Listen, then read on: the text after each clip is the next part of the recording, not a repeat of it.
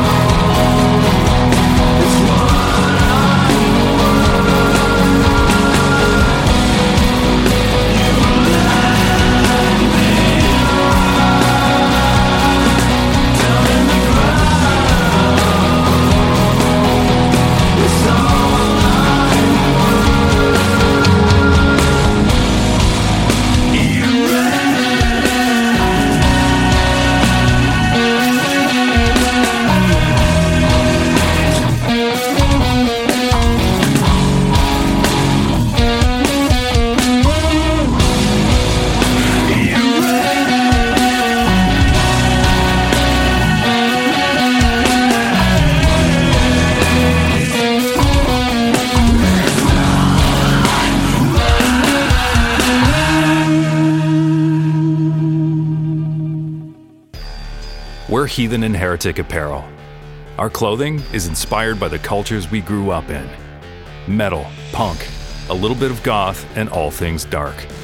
We offer men's, women's, and unisex t-shirts, tank tops, hats, and accessories. And right now, Heathen and Heretic is offering 20% off our entire store to all podcast listeners. Just use the promo code TOUR20 at checkout. That's TOUR20. Visit our online store at heathenandheretic.com or follow us on Instagram and Facebook. Heathen and Heretic Apparel. Check us out.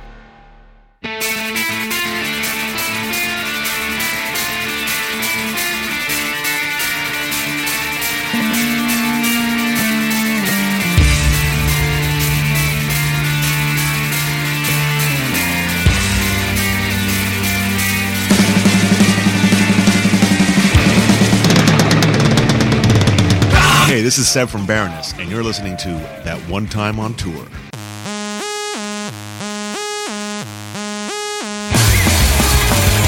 for the road, 'cause it's going on and on. We'll be driving through the darkest night until the break of dawn.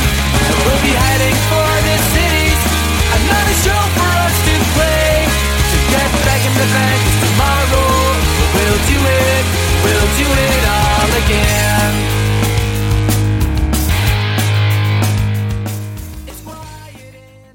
Hey, everybody out there in podcast land, what is going on? This is Chris Swinney. As always, I am your host for That One Time on Tour. Welcome to episode number 65. I can't believe we've done 65 of these things. We've had so many great guests on the show over the last, I guess we're going up on like 16 months now. It's been a long time. So, last week was amazing. Episode 64, Steve Brooks from Torch. It was a wonderful episode. I hope you guys enjoyed it. It was so much fun hanging out with Steve. And today's guest was actually done the same night that I did my interview with Steve. This is Sebastian Thompson from Baroness, the drummer of Baroness. We had a really good time, and I can't wait for you guys to hear this conversation. It was a really cool night. My buddy Eric Johnson from the band Brazil, he's been on the podcast twice before. We went down to see Baroness and Torch, and my old bandmate and one of my best friends of my entire life, Brian Nelson, he used to play in the Ataris with me. He is the monitor guy for Baroness, and his fiance Victoria is their tour manager. So we got to go down and hang out with them, and I got to see Brian's parents and Brian's sister, and my old drummer Jake from the Ataris was there, and just so many friends, and it was just a great night. And Baroness is an amazing live band.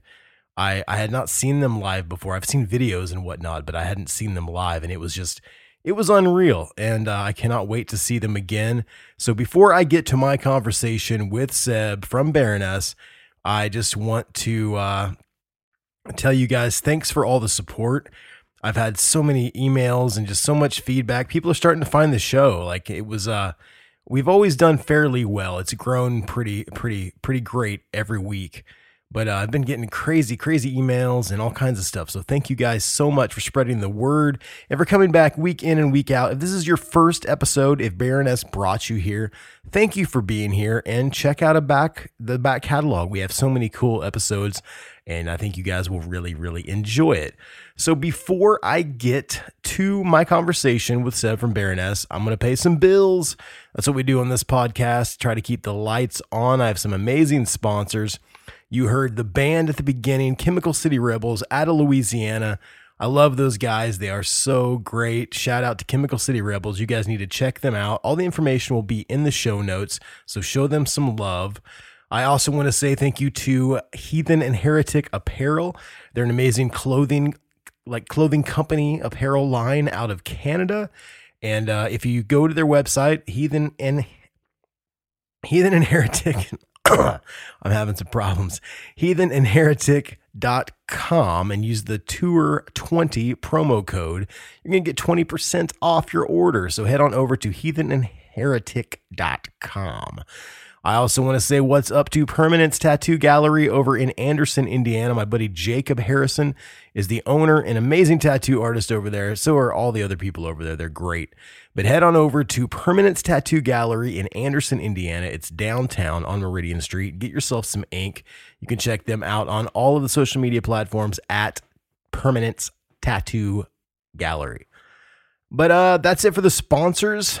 I do have a top 5 list this week. So we have the top 5 list segment has been gone as of late, but I'm going to do it right now. This week's top 5 list is courtesy of Francisco. He's out of Riverside, California, and he had the top 5 list, top 5 punk compilations. And I got so excited because that's how, when I was younger, that's how I found out about all my favorite bands I have now.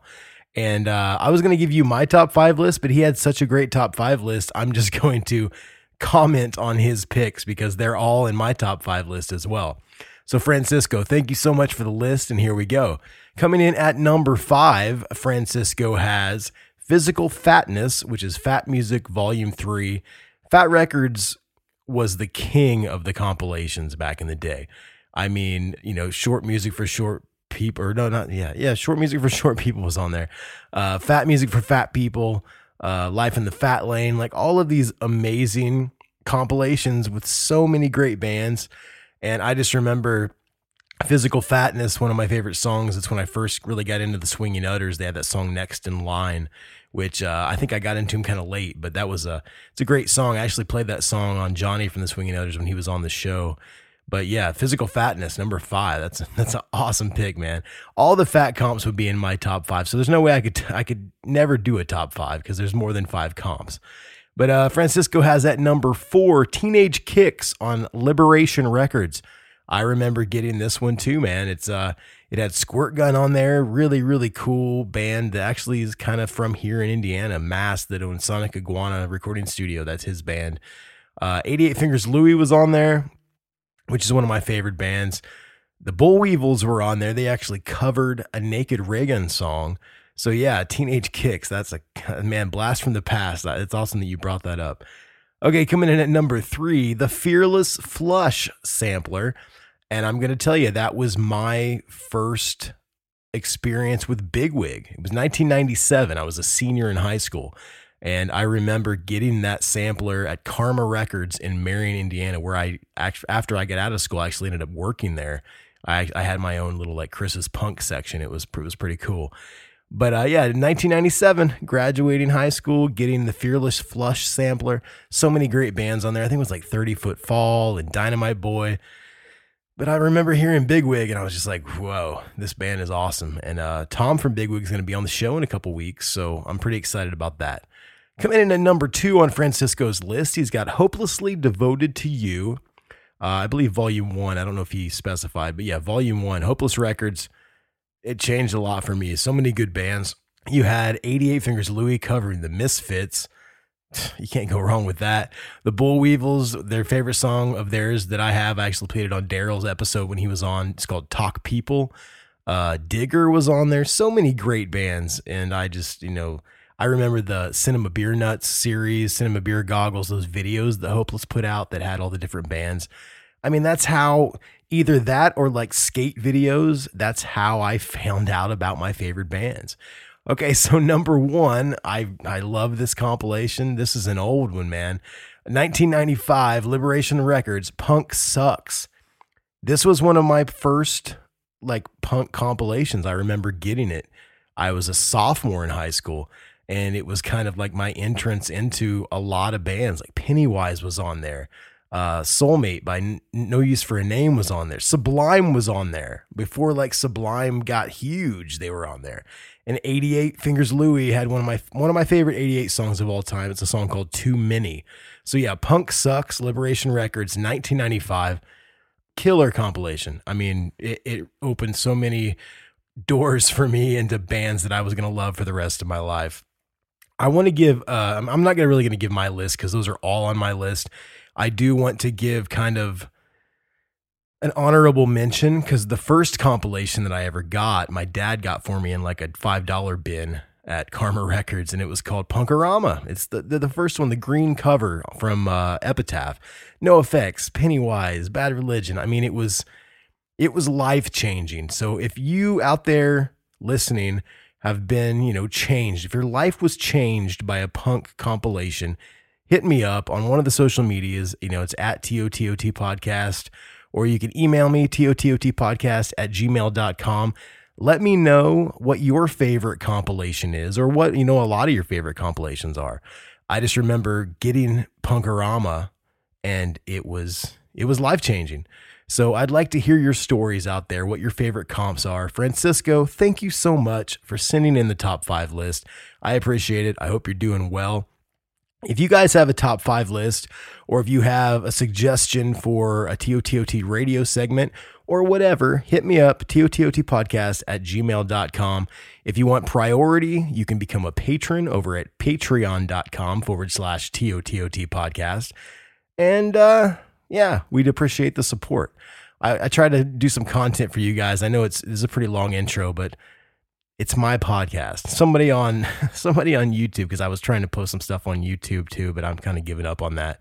When Travis from Coheed and Cambria was on, I posted his episode on YouTube, and the guy in the comments was like, his interview didn't start till 21 minutes in. Well, then go listen to another fucking podcast, because this is what I do, man. Like, this is my show, and I want to talk to you guys, and I want to give you guys cool top 5 lists like Francisco sent in.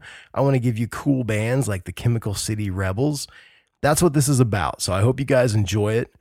And we are going to get into my conversation, though, very, very quickly with Seb from Baroness. We had such a wonderful time. We talked about them going to the Grammys a couple years back. We talked about his other band, Trans Am, and how hard it is for them to kind of work on stuff, because he's so busy with Baroness, and like one of the guys lives in New Zealand and another guy lives like in LA, and then he lives in Brooklyn. Like we talked about everything. You guys are going to love it.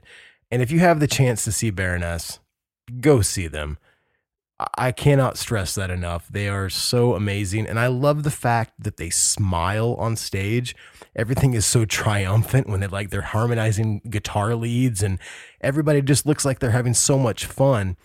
And that doesn't happen in metal. Metal bands always look like they're pissed off, which, I mean, I kind of understand that, but the feeling at a Baroness show is just pure joy. So I want to thank Seb and John and Gina and Nick and everybody in the Baroness camp for letting me come hang out and showing me so much great hospitality. But I'm going to stop rambling. I always say that, but I'm really going to do it. So here we go. We're going to get right into my conversation with Seb Thompson from Baroness. Here we go. And I am sitting on a very luxurious couch. Very comfy. With Seb from Baroness. How are you doing today? Welcome to the podcast. I'm doing great. Thank you. So, I've been a fan of your band for quite a while. Nice. How is the tour going? I know you guys are promoting the new record, Golden Gray. The tour is going great. It's an interesting tour because we just did a tour in the spring with Death Heaven. Excuse me. So this is like a sandwich is coming back up. Man. So this is very much on the heels of that tour. So it means that we're hitting cities that we didn't hit on the first tour. Yeah. So it means that we're hitting smaller cities, which is awesome and weird and different, Because Indianapolis, I mean, we get quite a lot of tours. This is one of the bigger cities. So this isn't like a B market. Indianapolis or the tour? Indianapolis. I don't want to ruffle any feathers it's here, okay, but it's okay, I think man. I mean, what I'm saying is, look, this is totally not like a judgment call. It's just as far as population, we've done some C market towns on this tour. Like we did Huntington, New York, which is like the middle of Long Island. Wow. It's like a beach town. I mean, it was an awesome show and a great venue. I'm just saying, it's small places. Are the venues similar sizes on this tour? It's all over. Like going back to that Huntington show, it was at the Paramount Theater, which is a really nice theater. It's like super pro, great PA, great room. And for a small town, for whatever reason, that happens sometimes. So one of my best friends, Brian Nelson, used to play in the Ataris with me. He is your monitor guy. I know Brian very well. How is it with Brian working with you guys? Do you enjoy it? I love having Brian on tour. He's a really calming, Hoosier force. Yeah. You know what I'm saying? He's got that chill Midwest vibe. We played 'Cause Little League together, man. He's the amazing. best guy in the world. So We're all like, I'm originally from Argentina. Buenos Aires is a lot like sort of like New York. It has that really high energy Italian aggressive vibe. yeah. And everybody else is from the East Coast, you know, Philly and stuff like that. And so it's good to have somebody from the Midwest to sort of be like, hey guys. Well, he was just. He never says anything. His presence. Well, I've been on the road with him quite a bit, and his presence is like that. He's pretty even keeled. Super even keeled. So you mentioned being from Argentina. You mentioned Buenos Aires.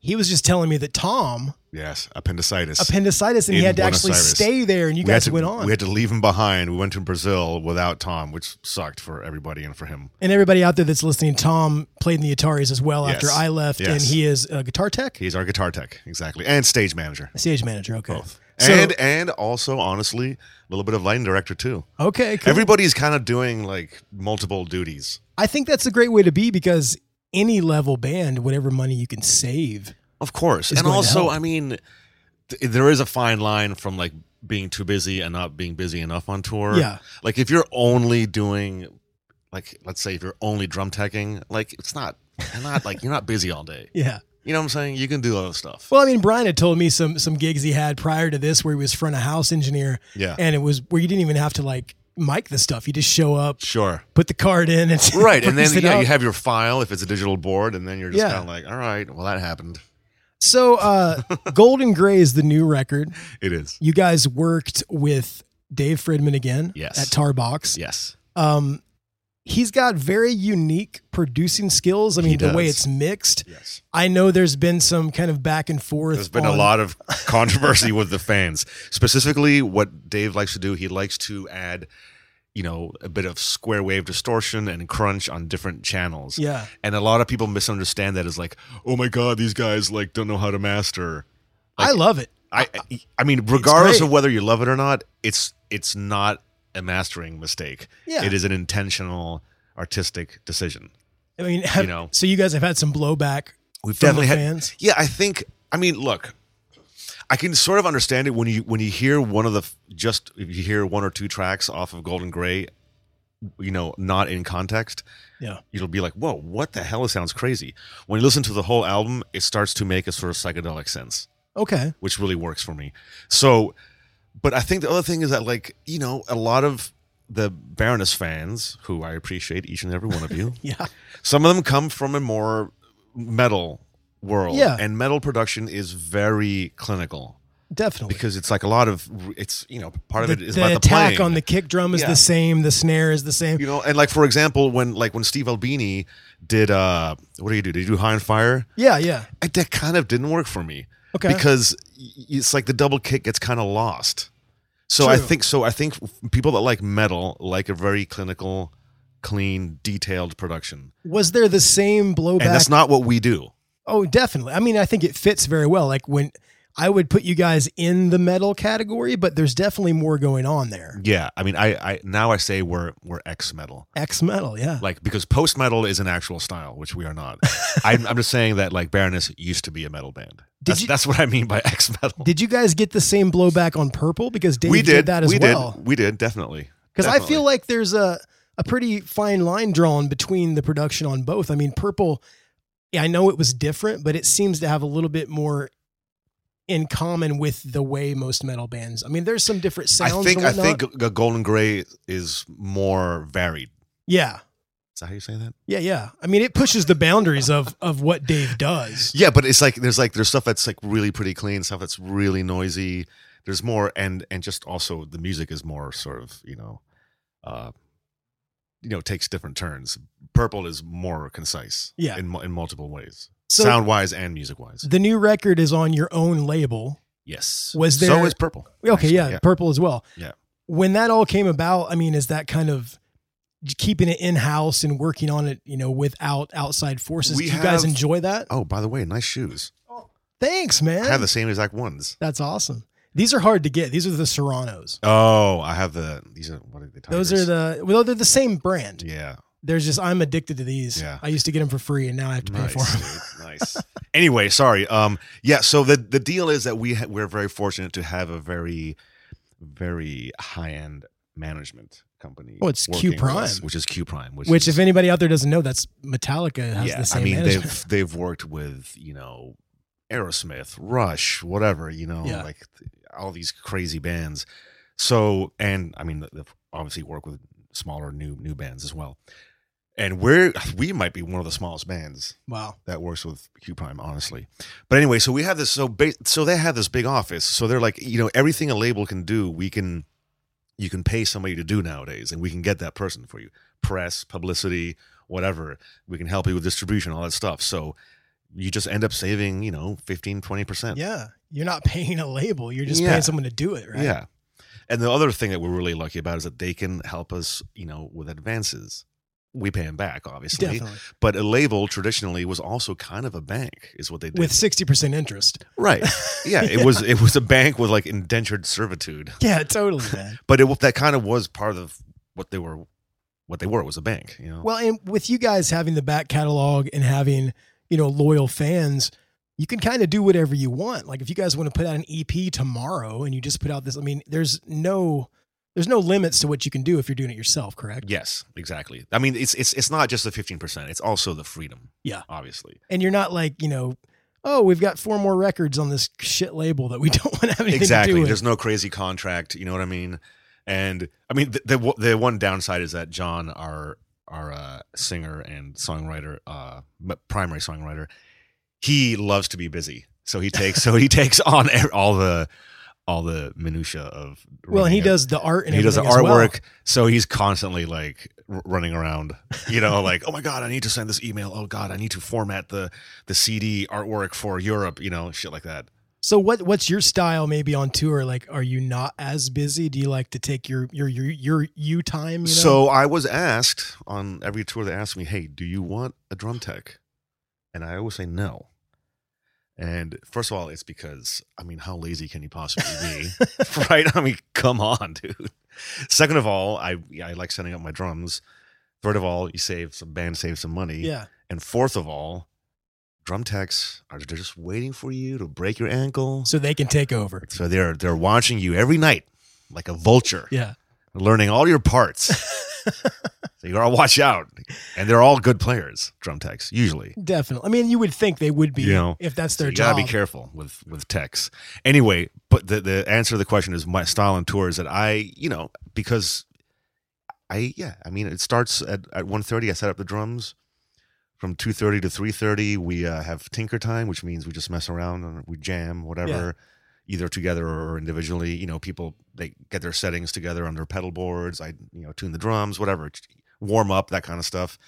Sound check from 3:30 to 4:30, and then I like to take multiple naps a day. I'll be honest with you. And one of the advantages of touring on a bus is that you can go at any point of day or night in your bunk, which is super comfy, super private. And take a nap, even just like get horizontal and read for 20 minutes. Do you guys ever get hotel rooms, or is it mostly just showers at the venues? We get shower rooms on days off. Okay, like we'll get 2. It's 8 of us. Was it 8 of us? Yeah, it's 8 of us, and we get 2 shower rooms on a day off. There you go. It's not bad. No, it's not bad. And like some of the venues we play are more DIY, where there might not be a shower, which kind of sucks. And we're also in the middle of a heat wave right now, so that's kind of rough. So I'll be like washing myself in a sink.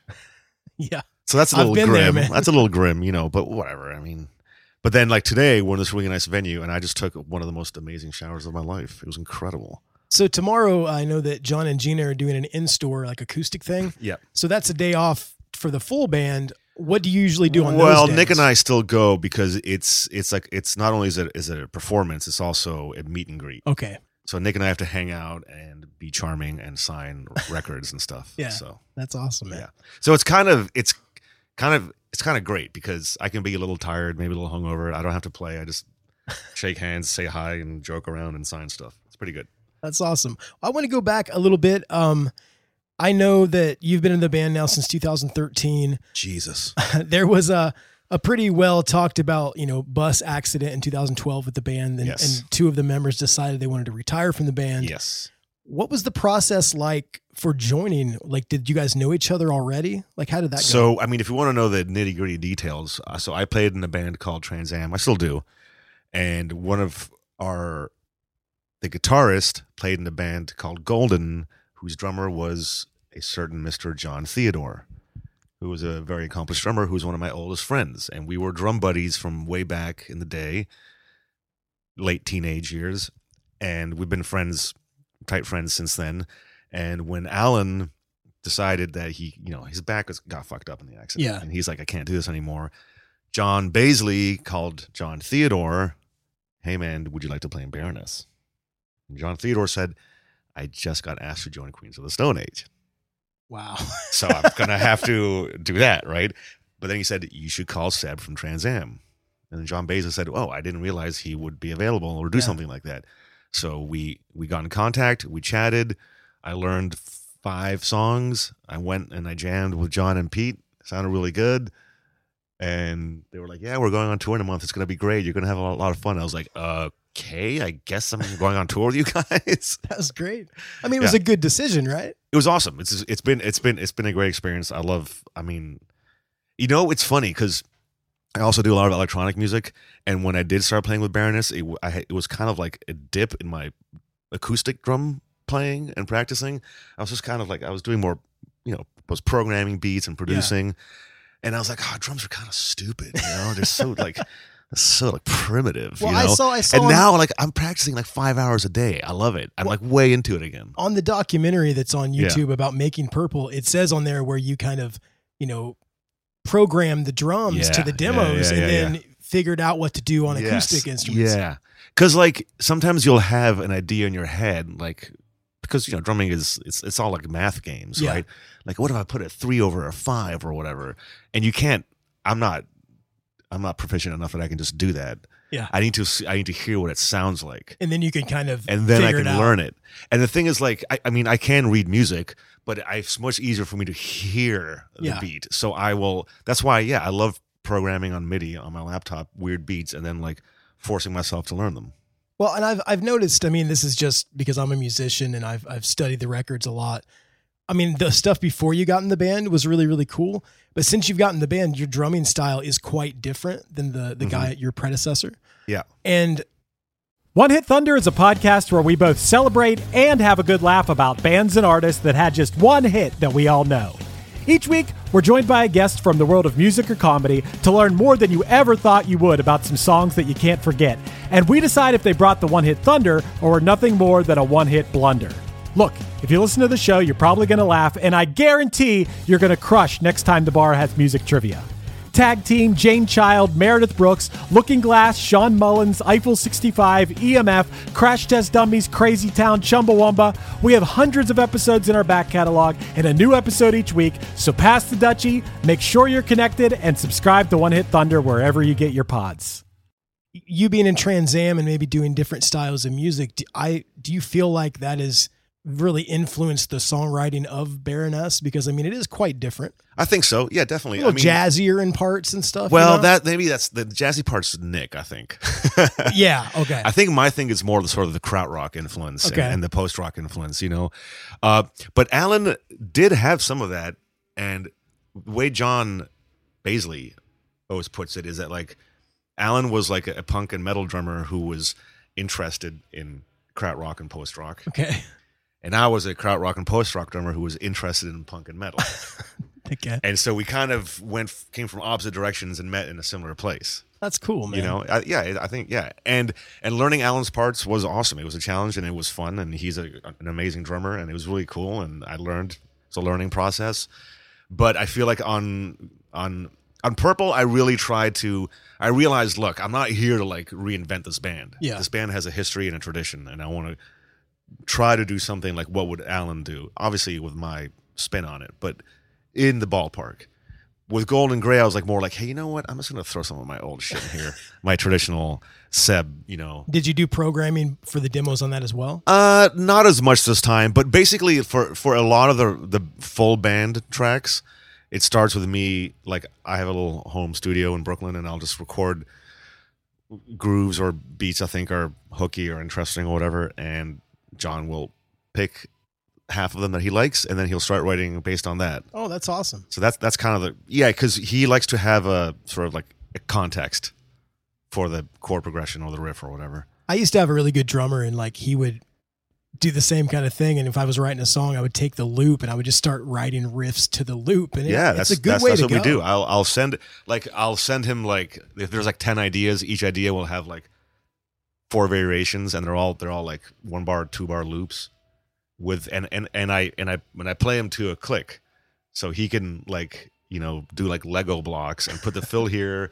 the verse beat here, the chorus beat there, and so he can do that. And then once he sort of works something out, I'll go down to Philly, and then we'll play it as humans, right? Yeah. And then we'll start modifying it. Well, that's awesome. You know, there are some things that came about in a more traditional way of just like us jamming.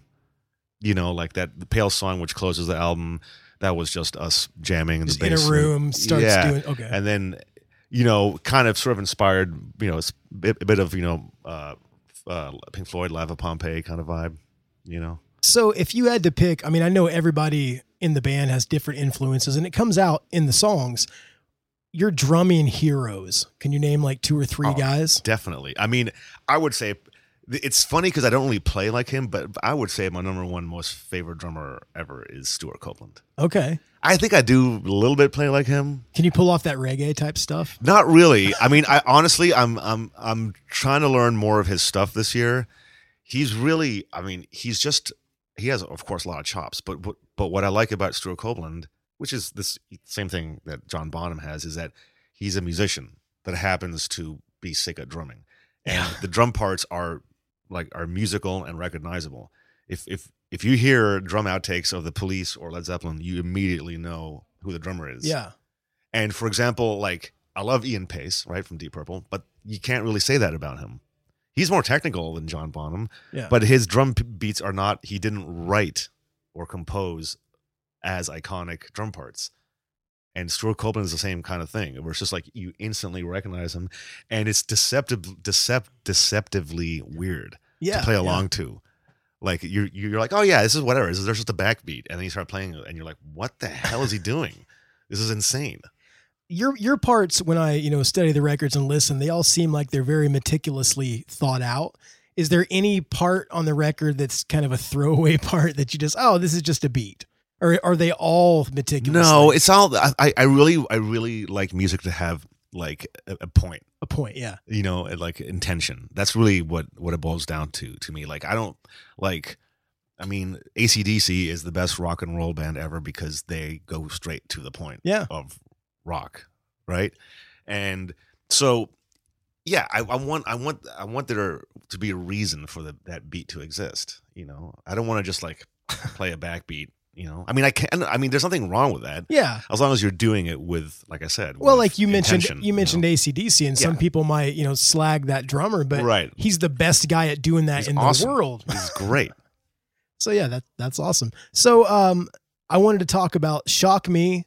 Really great song on Purple. Was nominated for a Grammy. Yes, thank you. We lost to Megadeth. I mean, I guess that's not a bad band to lose to. I don't know if you've heard the story, but we were we were all in the theater. I want to know all about going to the Grammys. Okay, this is a big thing. So here's the deal. Like, for the first thing I'm going to say is, did you talk to Dave Mustaine? No. The first thing I will say is that never once in my life has anybody I've ever known said to me, "Hey man, you should really check out this band. They just won a Grammy." True. Yeah. In fact, if anybody ever said that to me, I'd be like, yeah, I'll pass. I'd be like, yeah, I know who fucking wins Grammys. Yeah, like, I'll I'm pass over on that band, right? So having said that, of course it is incredibly flattering. Yeah, definitely. To be nominated, and it means that you're being recognized by your peers. When I saw the pictures of you guys all dressed up on Instagram, like it had to be. It was fucking cool. So much fun, man. Yeah. But the people who vote are musicians. Who've been nominated before, and I forgot how anyway, people that, other bands have voted for you. So that's awesome. So that's super flattering. And it's, it's nice to tell your mom or dad or whatever, hey, I mean, that's it kind of legitimizes it. Because like my parents, aren't in that world, and I've been neither are mine. I've been in bands that could have been nominated at some point. Yeah. And if you tell your mom and dad, like, we're nominated for a Grammy. I know. It's like, in their mind, it's like, wow. It's like all the shit I gave you for the last 20 years. Maybe I was wrong.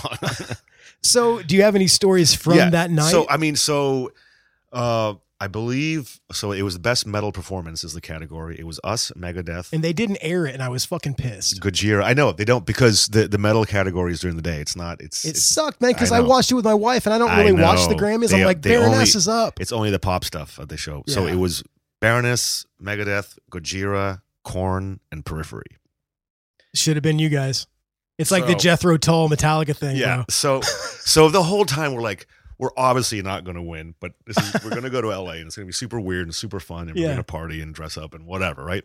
So we bought these crazy suits and we had a great time and we were, you know, looking like douchebags, whatever, and like having fun on the red carpet and, you know, doing all that, just like trying to enjoy this weird moment. And then we're in the theater and it's, you know, it's like a long, there's like 20, I don't know how, dude, there's so many categories. Yeah. So Especially the technical It's- categories right. as well. Yeah. Yeah. And then it's like best instrumental norteño recording. It's like super specific, right?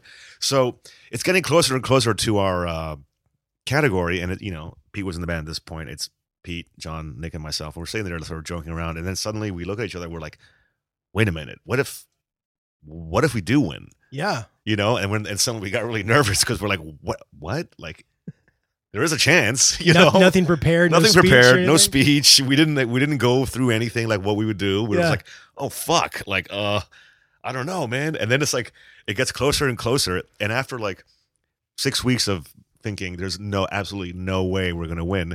Suddenly, like 30 seconds before, you're like, oh my god, we might win. We're gonna win, guys. We're gonna win. Like you get like really like Yeah. excited, and then they announce Megadeth, and we were like, fuck, which is like a huge turnaround.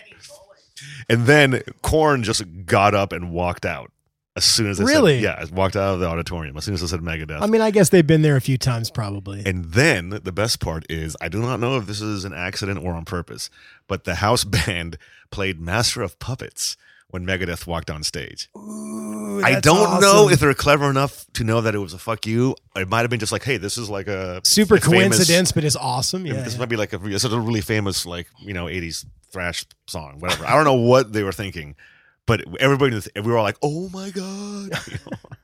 That's an awesome story, man. Yeah. So how were the parties afterwards? Did you guys go to the parties? Lame. There's they don't even give you drinks. Really? Yeah.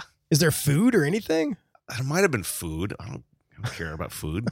But Yeah, I mean, I guess it doesn't matter. Like, you lost the Grammy. Here's the fucking I know. lamb chop. but I mean, it was in LA and I have friends there, and afterwards we had fun and we partied. Oh, and we went and saw Metallica play at a pretty cool small venue, and I think it was the first time they had played in LA for decades. Wow. Because they had kind of like, I don't remember what the story is, but they had kind of decided to never play LA ever again. And so that was fun. That's to see awesome. them in a probably like, it's like theater size venue. And know? you guys have a history with them. Yes. They've brought you on stage before. I know before you were in the band toured with them in Australia. Yes. So And was then- that through like, hey, we're in LA, can we come hang out? Or did you guys get Yeah. management or? No, yeah, we share management, and John is more buddies with them. I've only met them a couple I times. know John like designed a shirt or something Yes, for them as well. Exactly. So yeah, he's in touch mainly with James the most. But yeah, I mean, I've met them all, super nice dudes. I get the feeling they're still music nerds, which I really Yeah. appreciate. Like when I met Lars, he was like, "Yeah, man, Trans Am, all right."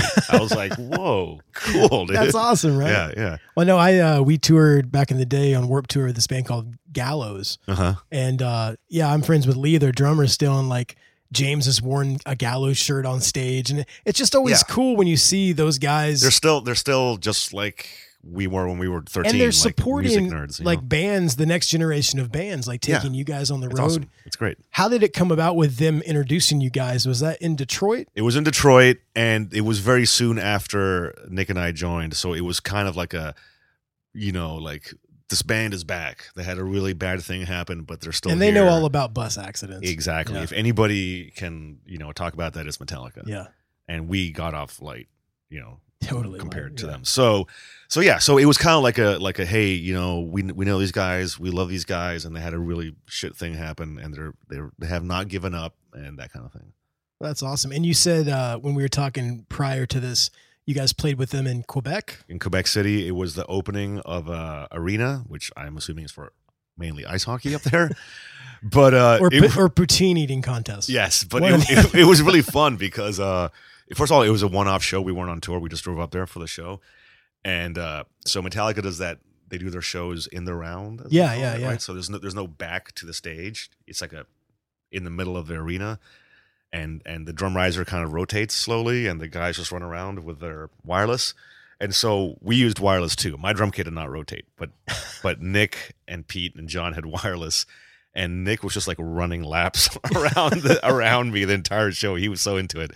But the other funny thing was that we set up to sound check, and I hit my snare once, and everybody's like, "Shut up!" like freaking out because they were filming either a Coke or a Pepsi ad during our sound check, and we actually didn't get to sound check.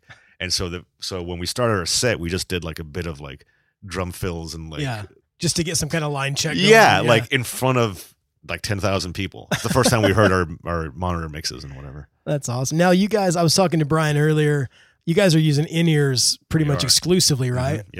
Yep. Do you like that better than having front fills? It took a while to get used to. I kind of fought it for a while, but now I'm kind of addicted to it. Well, the first thing is that you need to have a dedicated monitor engineer. Someone that knows what's going on. Because it's not just like, like with Trans Am would be like, yeah, I just need the DIs and the kick drum next to me. That's it. Because I set up in front of the amps. Yeah. Easy. Done. You don't need a monitor guy. But with this, it's so, they block everything acoustically. It's like 40 dB. Because they're noise canceling, and then you've also got the mix, Well, right? they're also, they're molded to my ears. Yeah. They're like a perfect seal. So I don't hear anything. Like I have to put the drums back in the mix. Do you guys have like a crowd noise coming in there? We do have audience mics. Yes. Okay, because I always wondered that. We have audience mics and the overheads, and then we have, we compress it and we have verb and we make it sound good because you can hear everything. Yeah. Which the first like week or so is a little kind of like, I don't know what the word is, but it's I don't know how see the few times that I've used it, it was just so weird because the monitor guy didn't have any audience. I was just like, man, we get done playing it, it doesn't sound like it kind of feels like when you go to the studio and you're like, oh my god, like I can hear everything I'm rushing, everything I'm behind on, I can hear every mistake. Do you play to a click at all? No. Okay. But in the studio, yeah. Okay. But not on stage, and it's like you can hear every fuck up with the monitors, and the first couple times you're like, oh my god, like we suck. You go from like, you have the amp volume and the kick and the sub, and you just have maybe the foam earplugs, and you've had a couple of beers, and you're like, we fucking rock, yeah, dude, right? And then you go to in-ears and you're like, oh my god, we need to practice. Well, it's like we talk about on the podcast all the time when you go into your first like real studio. Exactly, it's like that, and you're like, oh, I'm not a fully formed musician. Yeah, like I fucking suck. You get a bit of performance anxiety and stuff, but after a week, then you're like, oh my god, now we're like, it's hard to go back. Totally, because now we're like locked in, hopefully. But now you can. At first, it's a little off-putting, and then you're like, oh no, now we're like playing together. It's really good. It's also really good for the singers. Yeah, well, because they have to hear the key of what they're singing. But the thing, there's never any feedback problems. True. Because normally it's like, hey, I need more vocals in the front wedges. Okay, and there's like, you know, so that never happens. Well, you speaking of locked in, you just said the one thing that I noticed when you guys joined the band, you and Nick together, that it's a crushing rhythm section, man. Thank you. I appreciate that. It feels like you guys have been playing together forever. Well, we haven't, but I love playing with him. And it's like, not only is it musically awesome, but we're just having a good time. And you hadn't met him prior. No. And Nick did tell me, he was like, when he quote auditioned, which I hate saying that because it wasn't like a traditional audition, but he was like, if I didn't like your feel, I wouldn't have stayed. Well, I can see that because when you're a bass player or a drummer, you have to feel that other guy. No, I mean, it's I love playing with Nick. He's a super, super accomplished shredding bass player. And yeah, it's awesome. I have total trust and confidence in him. Sometimes you're playing with people and you're like, oh, this guy's always fucking rushing, or whatever, Yeah. But no, I don't have that. I have total confidence. Well, you guys sound like you've been playing together since junior high. So. Cool. Well, thank you. So I wanted to ask you, I thought this was pretty cool. I saw and I actually DVR'd it when you were on Seth Meyers playing with the 8G band. Yeah. I haven't seen them. Dude, it's great. I gotta see them. I still have it on my DVR. It was super fun, but it was also a little nerve wracking. I don't think I did a single fill because I was like, don't fuck up. Don't fuck up. Well, so my buddy Tucker from Thursday did it. A couple other guys I know have done it. Yeah. There's always that thing at the beginning when they start the show. It's a The first- bah. Yes. Everybody does it different. Yeah. And I liked how you did it, but do. Yeah. Yeah. so what was the preparation like for that? You go in one day and you rehearse with them for a So little here's bit? here's the funny thing. I actually know half of the HE band Really? because Well, you're it's- Brooklyn, right? I'm Brooklyn, but it's not just that. It's Sid Butler, the bass player, and Seth Jabbour, the guitarist, are from Les Savi 5, who toured with Trans Am back in the Okay. day. We met them in the late 90s. And Wow. in fact, Sid and I both were part of the Washington, D.C. hardcore punk scene. He played in a band called Desiderata. So I've known him since like end of high school. So it was really like they were so stoked because we're That's just like, awesome. we were just like, it was like old buddies hanging out, which was really fun. So basically you go in at like 1 o'clock in the afternoon and you have about 3 hours to write. I think it was like 4 or 5 commercial Like bumps. the little transition things. Yeah, when it goes to commercial, and I think 2 or 3 like walk-ons for the guests. And so basically somebody will be like, oh, I've got this lick, or I've got this chord progression, or how about let's try this beat, or whatever. And then we just write an A part and a B part, and then Eli Janney, who's kind of like sort of band director, maybe, I don't know. It's more democratic than that. But we play like it's all on V drums and stuff, and the guitars are DI'd and stuff. So and there are a couple of mics in this little practice space. So we just record all the things we write. And then when we're on set, he'll play the first couple of bars in our ears. So you know what you're getting ready to do. What song it is that you wrote 3 hours ago that you're going to play, and what the tempo is, and what the feel is, and whatever. So, I mean, you might not know this, but do they recycle stuff, or is every show? No, I mean, we even recycle stuff with the same. They do it with the same guest drummer. Like the walk-ons don't have a B section. Okay.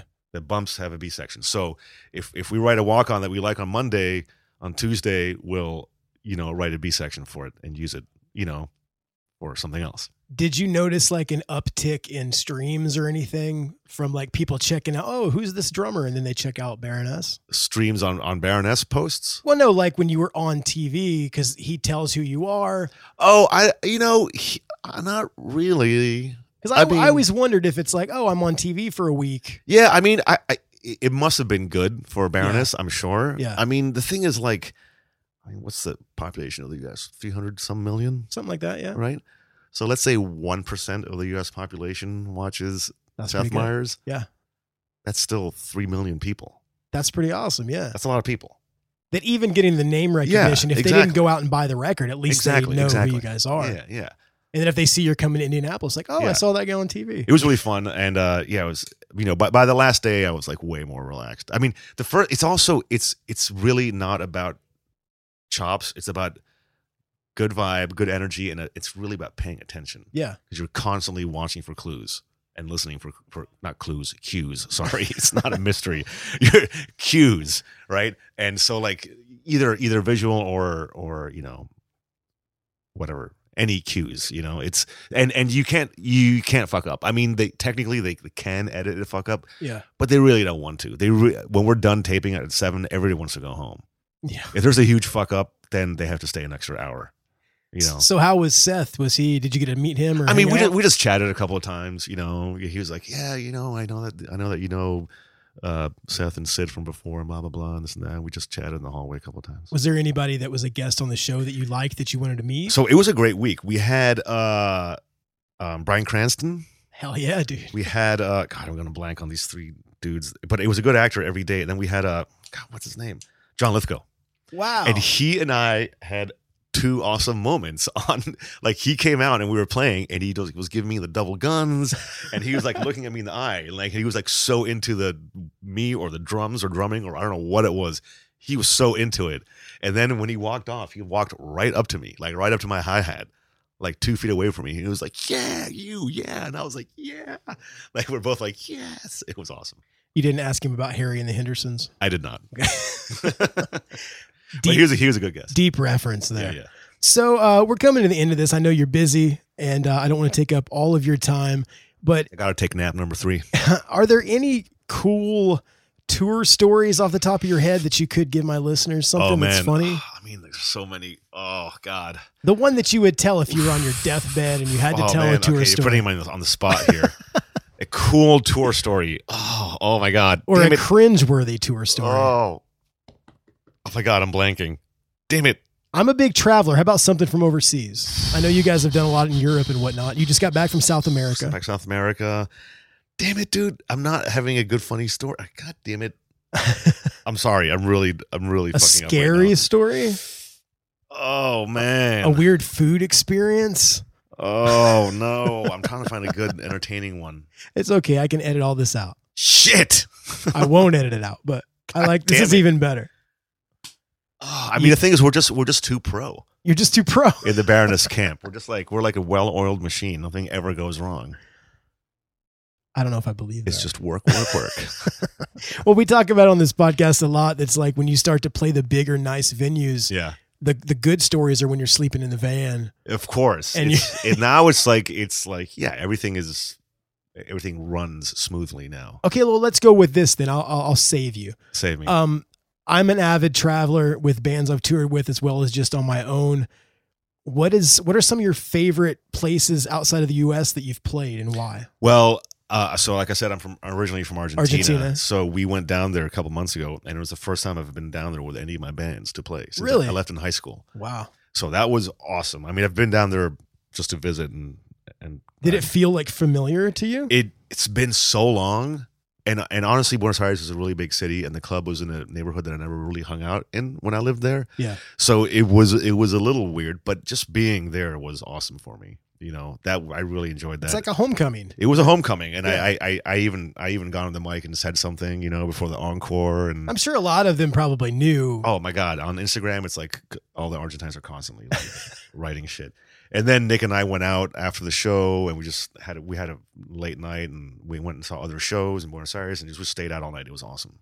But dude, I tell you, I went to a few years back. Me and a buddy of mine went to Lima, Peru, Oh yeah, and only been to the airport there. it's unfortunately. dude, you got to go. Yeah. But we were walking down the street to get some food, and we saw a flyer for a punk rock show. Yeah. So we just took a cab and went to this punk rock show, and it was crazy. We're the only like non-Peruvians Yeah. in this little like kind of like an American Legion hall, but Yeah. it's in Peru. Yeah. And all these bands played, and they were so heavy and so amazing, and people kept asking us who we were. Yeah. and, Yeah. Like they were amazed that we spoke English. Like Yeah. whenever I travel, I always try to I love the fact that you guys went to a show. Oh yeah, definitely. See what the culture's like, not No. just the culture, but the music scene. Of course, I always make a point of that. Of course, like I unless it's like if it's a town in America I've been to 85 times Yeah. and it's a Tuesday night, okay, I'm just gonna go straight to the bus. It's fine. Yeah. But for example, last night we were in Detroit, and I also, I'm big into like Detroit techno and acid house and all that kind of stuff. And in Detroit, that is like a big deal for them. And it's like it's a homegrown style of music and a homegrown scene, and it's a big deal. So I always take out whoever I can in the Baroness camp. I have friends in that scene, and we go to the warehouse parties, and That's we stay out awesome. all night, and we dance and have fun, and it's like when in Rome, you know, like Yeah. when in Detroit, you have to go to a warehouse party. You know what I'm That's saying? awesome. Until like 5 a.m. That's Yeah. what we did. It was great. So I have a listener story, and then we'll finish this up because I know you've got stuff to Yeah, do. A listener story, a listener question. I was like, all right, this will be interesting. Sorry, man. Greg from Maryland wrote in. and Nice, Maryland. Yeah. He wanted to know, is there anything new in the works for Trans Am? He's a big fan. Okay, so the last Trans Am album, which is California Hotel, came out 3 years ago, I believe. And actually in Trans Am world, it's now not so long ago Yeah. because we have definitely slowed down. So for the listeners who don't know, it's 3 of us in the band. Me, Nathan Means, and Philip Manley. And Nate lives in New Zealand now. That makes practice hard. Makes practice hard. And Phil lives in Oakland. So you guys are all and over the place. And I live in Brooklyn. And there was a period of time where I lived in London and Phil lived in San Francisco and Nate was also in New Zealand. And that was before Baroness, and we were still working as a band. Yeah. And that kind of worked because we were touring a lot and we kind of had a home base in each continent, for That's awesome. backline and stuff. Yeah. And knowing promoters and whatever. So that was really great. But now, not only are we far apart, I'm incredibly busy with Baroness, and the other 2 dudes both have 2 kids and both have day jobs. So it makes things a little hard. We are still a band. We are still planning on doing stuff. We're constantly emailing about it. Emailing demos and stuff as well. We haven't really done that yet. I'm sure we will soon. But yes, this short answer is we will. I'm sure we will do. It's I not hope. over. It's You not got- over. okay. It's not over. It's just it's gone from being like, you know, our day-to-day life to like a weird sort of artist collective. You know what I'm saying? That's like cool. Yeah. that's where it's turned into. It's something that we just do just for the sake of it, not for any other reason. Well, I can't wait to hear some new Trans Am, man. Me neither. Well, I want to thank you so much for being on the podcast today. Oh, I man, know my you've got a pleasure. show. I'm excited to go watch the show. So lastly, what are your socials? What are the band's socials so people can check it out? Check out the new record. So my Instagram is rimshotxxx. Now, is that because you're straight edge hardcore or you're a porn star? Yes, it's up to the interpretation of the viewer. Okay, cool. And the band is just The band Your is Baroness, Your right? Baroness, exactly. And there's also yourbaroness.com. You can check that out. Yourbaroness.com, exactly. And I know you guys have a lot of dates coming up. You're going to Europe. You're doing all kinds we of do, stuff. yeah, we got a busy year. So this tour ends August 18th, and it's all East Coast, Southeast, and Midwest. Okay. And then Small break before you head over to Europe? we have about a month off. We do a one-off in Bogota in Colombia. I like how you said that.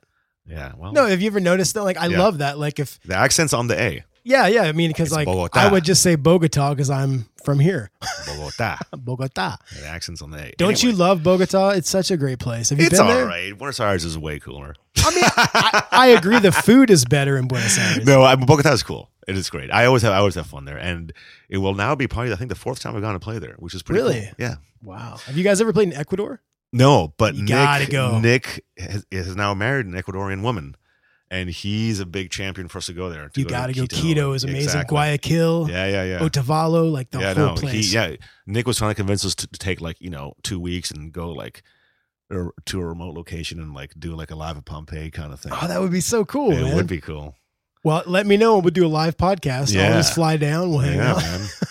Well, hey, I want to thank you so much. This has been an honor. Okay, awesome. I love the new record so Thank you. much. And I feel like I know you guys because one of my best friends works for you. Brian is great. So I can't wait to see you guys tonight. And thank you so much, man. I'll talk to you soon. All right, cool, man. Thanks. So there it was, my conversation with Seb from Baroness. I had so much fun talking to Seb, and hopefully we'll get him on the show in the future again. I'd really love to get Gina or John or Nick the whole band is amazing. And like I said before, they're so good live. If you guys have the chance to go see them, you have to go see them. They're getting ready to go to Europe, and they're playing some different cities over there. They're playing some places in Eastern Europe. I think I saw like a show in Prague and some different places, where bands maybe don't normally go. So go check them out. I've got a lot of European listeners, so make sure to go check out Baroness. I think they're playing some festivals as well.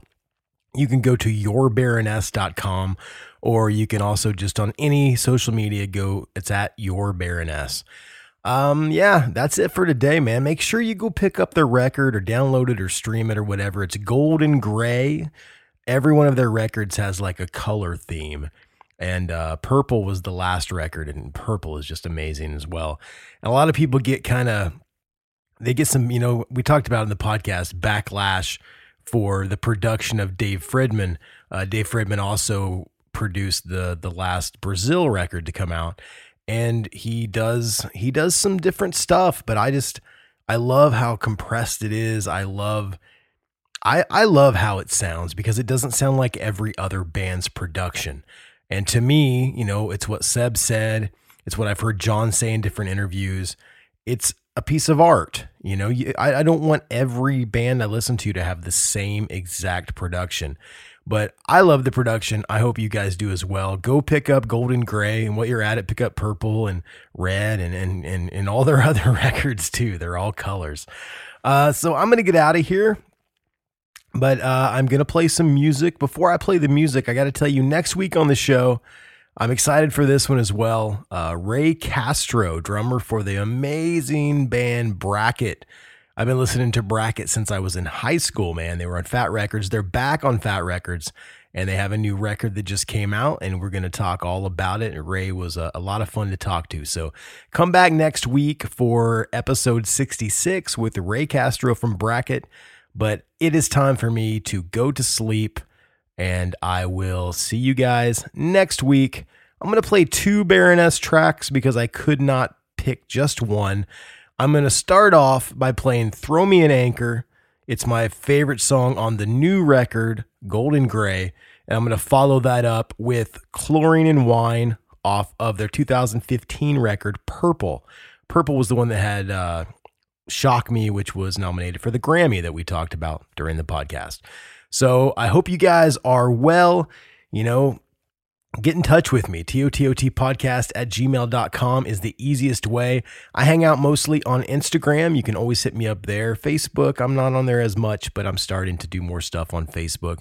Become a patron, patreon.com/TOTOT podcast.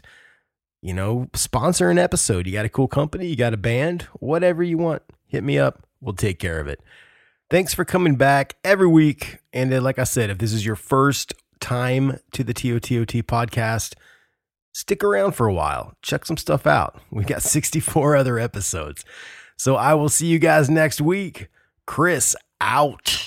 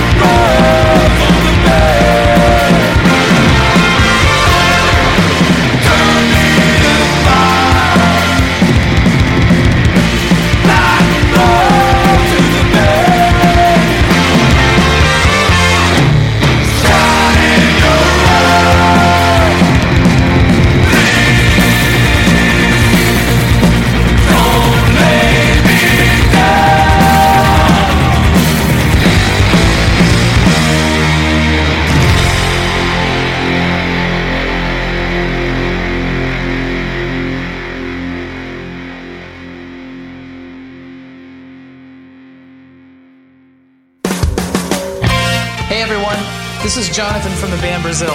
I just want to let you know that we'll be playing our first show in 10 years Friday, August 30th at the Hi-Fi in Indianapolis with the bands Pillars and Runes. We're celebrating the 15-year anniversary of the release of A Hostage in the Meaning of Life, our debut album on Fearless Records. So come out Friday, August 30th at the Hi-Fi in Indianapolis. It's going to be an amazing time. Go to hifiindie.com for more information. Secrets, link in the broken chain.